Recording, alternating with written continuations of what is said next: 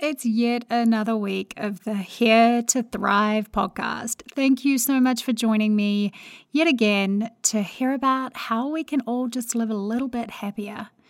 And today I'm talking about authenticity, and more importantly, the big question that underpins that idea. Who am I? I'm going to talk to you a little bit more about my story in this podcast, just as a way to illustrate how you can dig deeper into that question yourselves.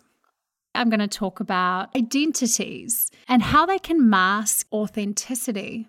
I'm going to really dive into how our unconscious identifications can really mess us up in this space. I'm also going to answer the question, how on earth do we actually connect with ourselves and learn about ourselves? And give you 3 areas to focus on to really help put yourself onto that path of expressing your authentic self in life. Before we launch in, I also want to say I'm in podcast planning mode. I've got a whole bunch of guests lined up over the next few months, but I would really like to know what topics you'd like to hear me talk about on the podcast. So if you want to flick me an email, you can just head over to my website at thrive.how and you'll see a contact link there with what you'd love to hear me speak about, or otherwise leave it in the reviews on iTunes and I will check them there. But I want to know what you want to hear about. What are the issues you're facing right now, or the things you'd really like some insight into how to overcome? And I'll do my best to address those in upcoming episodes. But without further ado, let's rock on about authenticity today. Welcome to Here to Thrive. I'm your host, Kate Snowwise. This is a podcast for people who are ready to step up and live a happier life. It's for those of us who are dedicated to understanding ourselves and getting the best that we can out of this thing called life. It's a mix of psychology and modern spiritual thought, always with a focus on practical advice so that you can take it back and apply it to your own life. I don't believe we're here to merely survive. I truly believe we're here to thrive. So let's get going.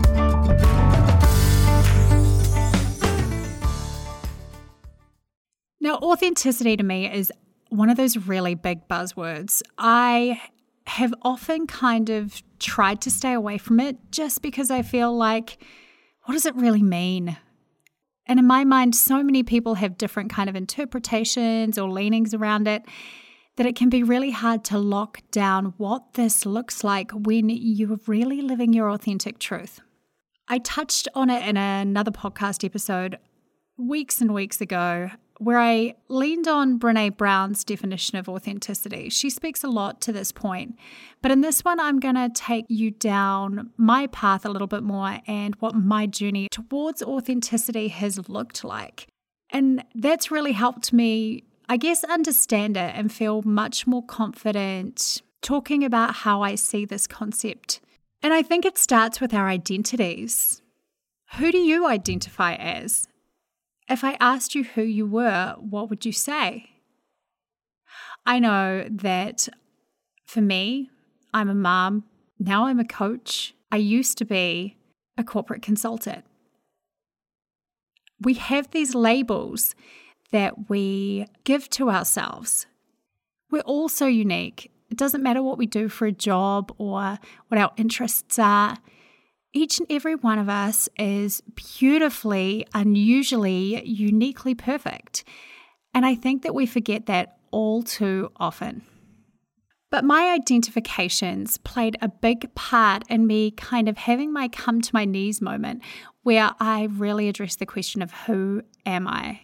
And I think that is the big question that sits underneath us really being able to connect with our authentic selves. Without knowing who we are, how on earth can we express that in the world? It's only once we have clarity and certainty around that we have the confidence to show up and kind of own it, for lack of a better way to put it. So I do believe that authenticity comes down to answering this question in a holistic way, not in a put a label identification over it. I'm a mom, I'm a engineer, I'm a taxidermist. No, I mean in a deeper way.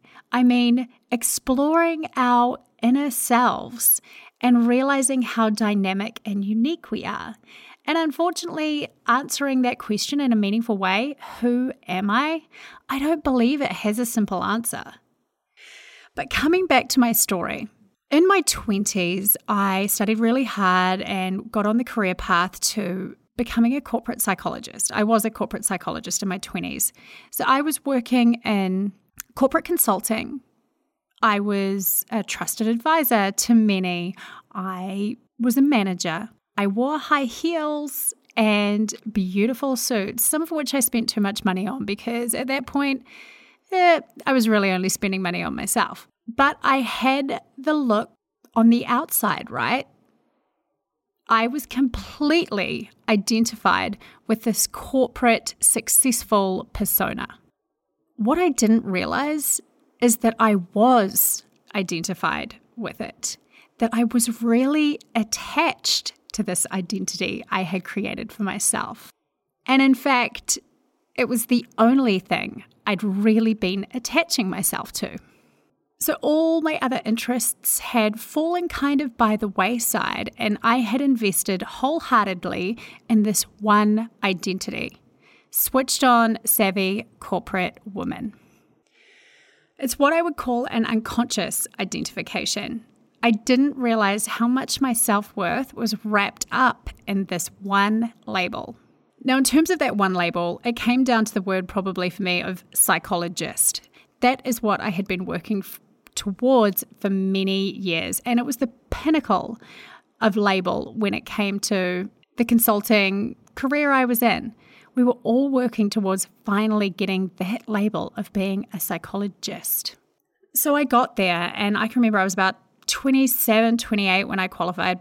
Finally got my piece of paper that I was no longer a provisional psychologist. I was a for reals one. And it was a moment of pure excitement. I was so excited. But about as quickly as I had that piece of paper, I was pregnant. So I got it when I was 28 because I got pregnant when I was 29.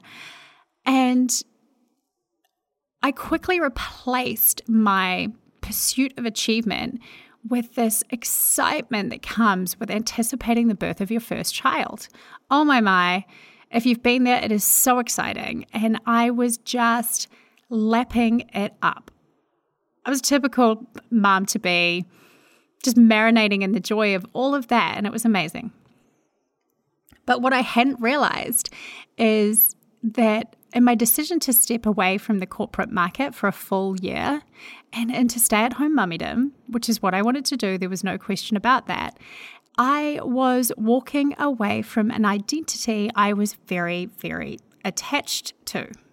Now, a year after having my baby, I did actually go back to the same corporate job, and I worked part-time, but only for a couple of months before my husband got a really phenomenal opportunity in the States. And so we jumped ship on a plane, off we go. I was pregnant with our second child. So it didn't make sense for me to go and find another job with only a couple of months left until our second baby was going to be born. So I fully immersed myself in the stay-at-home mom thing.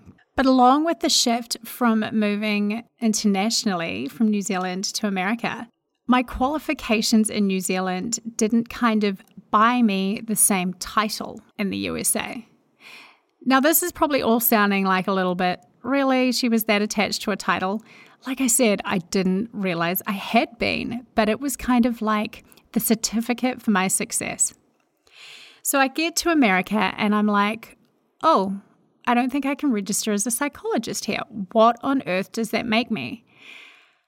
Then I have a second child and I fall further and further into this identity of just a stay-at-home mom. Now, other mums out there, I'm sure you can hear me. I've spoken about this in my mom groups about how the longer you're out of the workforce, and when I mean workforce, I mean typical workforce. I totally think being at home with your kids is the hardest job in the world, but we'll talk about that another day. But when you're out of a typical, what is considered the workforce, it does a doozy on your self-confidence. So here I am, 2 babies, no longer a psychologist, and I hit my rock bottom. I'm exhausted and stuck in my day-to-day routine. And I'm like, oh my, I'm lost. As in, I have lost myself somewhere in here. Who on earth am I? It was that moment that I realized how attached I had unconsciously been to these titles and labels that I had worked so hard for in my 20s. And I didn't know who I was without them. My self-worth was plummeting at this time. I forgot how capable I was of anything. And I didn't even know where to begin with answering this question. For me, it was the first time my intuitive voice, if you want to call it that, had kicked in years. And I started a blog because all I could remember is that I loved psychology and the happiness side of psychology, and I loved to write. So I was like, I'm going to start a blog. It was the best decision I ever made. It got me doing something that lit the spark in my soul. It's not going to be the same for everyone, but for me, that was that first step to coming home to myself. So those unconscious identifications, those are the ones that I believe we don't even realize we're tied up in. It's the things we don't realize that we have tied our self-worth to.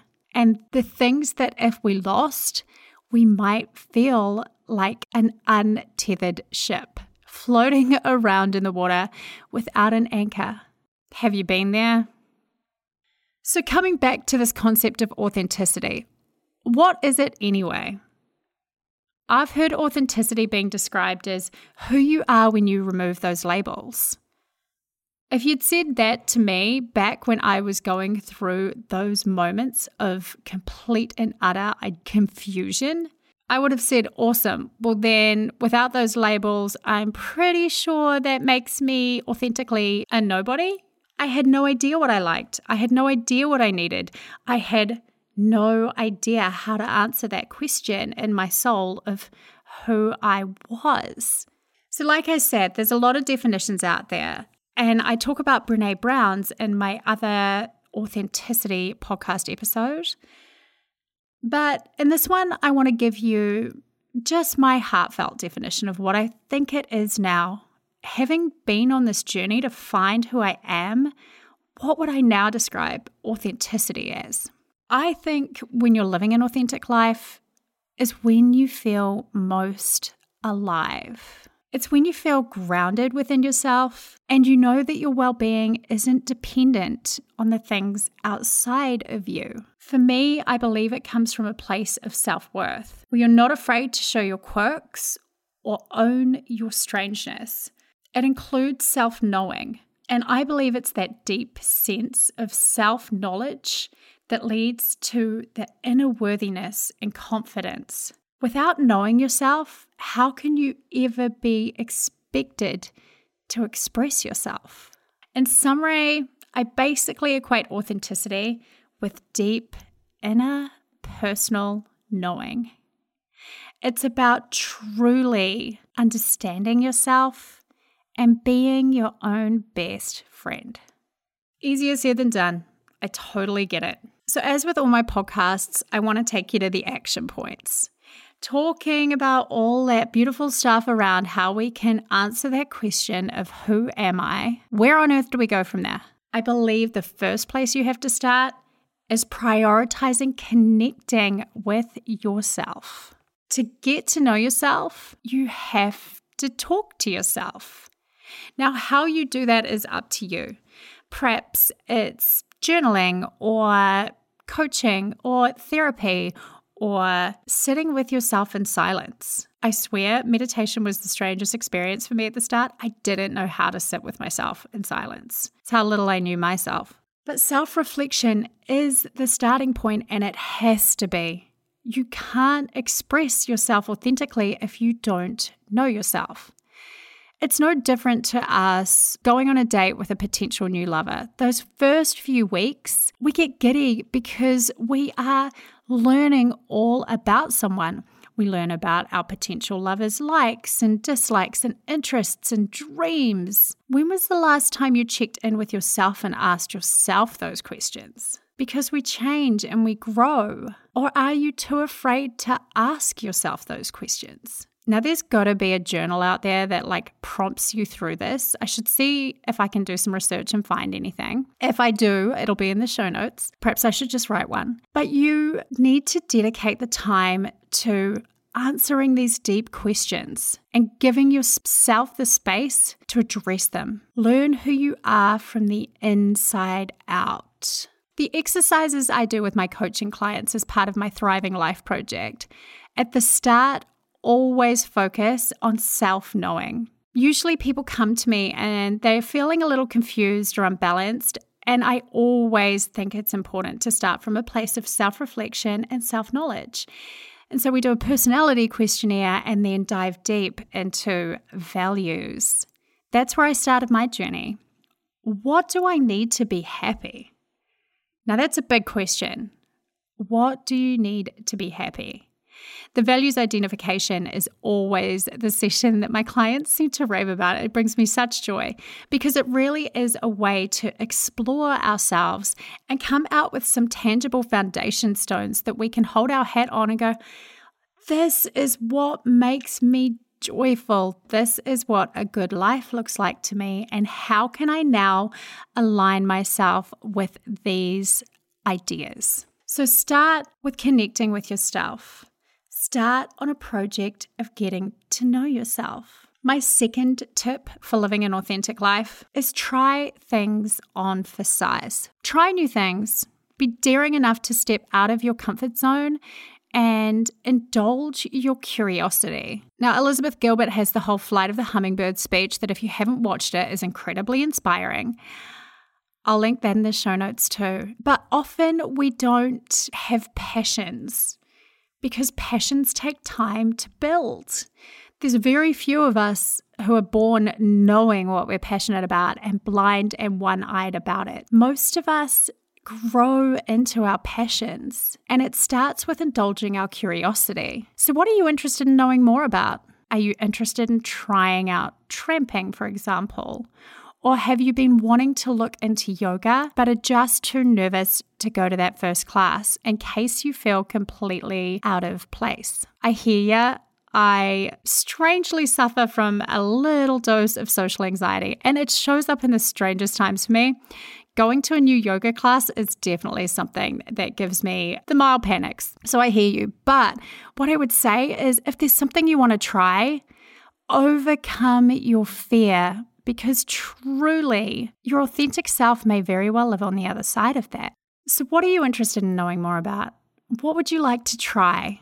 What is on your bucket list of things you'd like to do? Choose one of those things and try and do it over the next few weeks. But along with this point, and just as important, is when you're trying new things, don't also be afraid to step away from them if they don't feel good. Now, this is where I got a little bit lost on my journey back to authenticity. So after I took off my I am a corporate consultant hat and my identity had been very tied up with the corporate success model, I, in some ways, started indulging my interests. I've always been a spiritual seeker. So I reconnected with that part of myself that I had indulged big time when I was a teenager. And instead of and this is so typical, I went whole hog, and now I can look back and see I just replaced one identity with another one. And I jumped wholeheartedly into new age spiritual seeker identity. What I realized is there were a number of things that I thought I should look at, or people that I thought I should follow, and things that I thought I should do that I have now stepped away from because they didn't feel good to me. You need to know when you're doing something because it brings you joy, or if you're doing something because you think it's the thing you should do. Should means whoa back. Authenticity and should, they don't go together. Now that leads me perfectly into my third point. Stop listening to the voices outside of you and start listening to the voice within you. Your voice is the only one that matters. Learning to trust ourselves is one of the most important parts of connecting with our authenticity. We have to learn to, first of all, hear that inner voice that we all have. Oh my, I shut mine down for so long. And then learn to trust it. And they're two separate things. Flexing my intuitive muscle and getting it stronger, it took some practice. And it took me acting on a tiny little nudge, something that didn't have too much to win or lose from, and it feeling so good to have the confidence to then trust myself that little bit more. I also really did a lot of work in terms of cultivating, listening to my inner voice.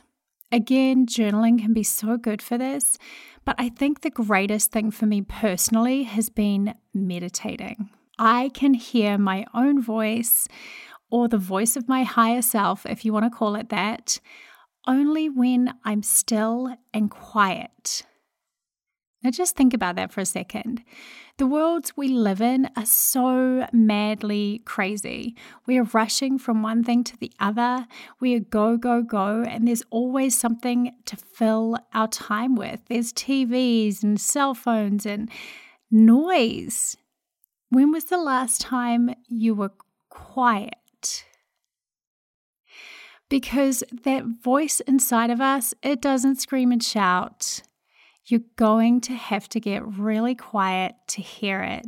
And whatever that kind of stillness looks like for you, I often recommend people start with literally just driving in the car by themselves with no music on. If the idea of meditating seems a little bit freaky, or as Ali in last week's podcast recommended, literally just getting up and sitting on your bathtub edge for a couple of minutes after you would pee in the morning and just being still with yourself. But I would encourage you to really get quiet so that you can hear your own voice. Because I know that so many seekers, and I've noticed the more extroverted you are, the more likely you are to want to talk things out with other people, and I get it. But don't trust anyone to give you advice on your own life. It's your life. You are the expert.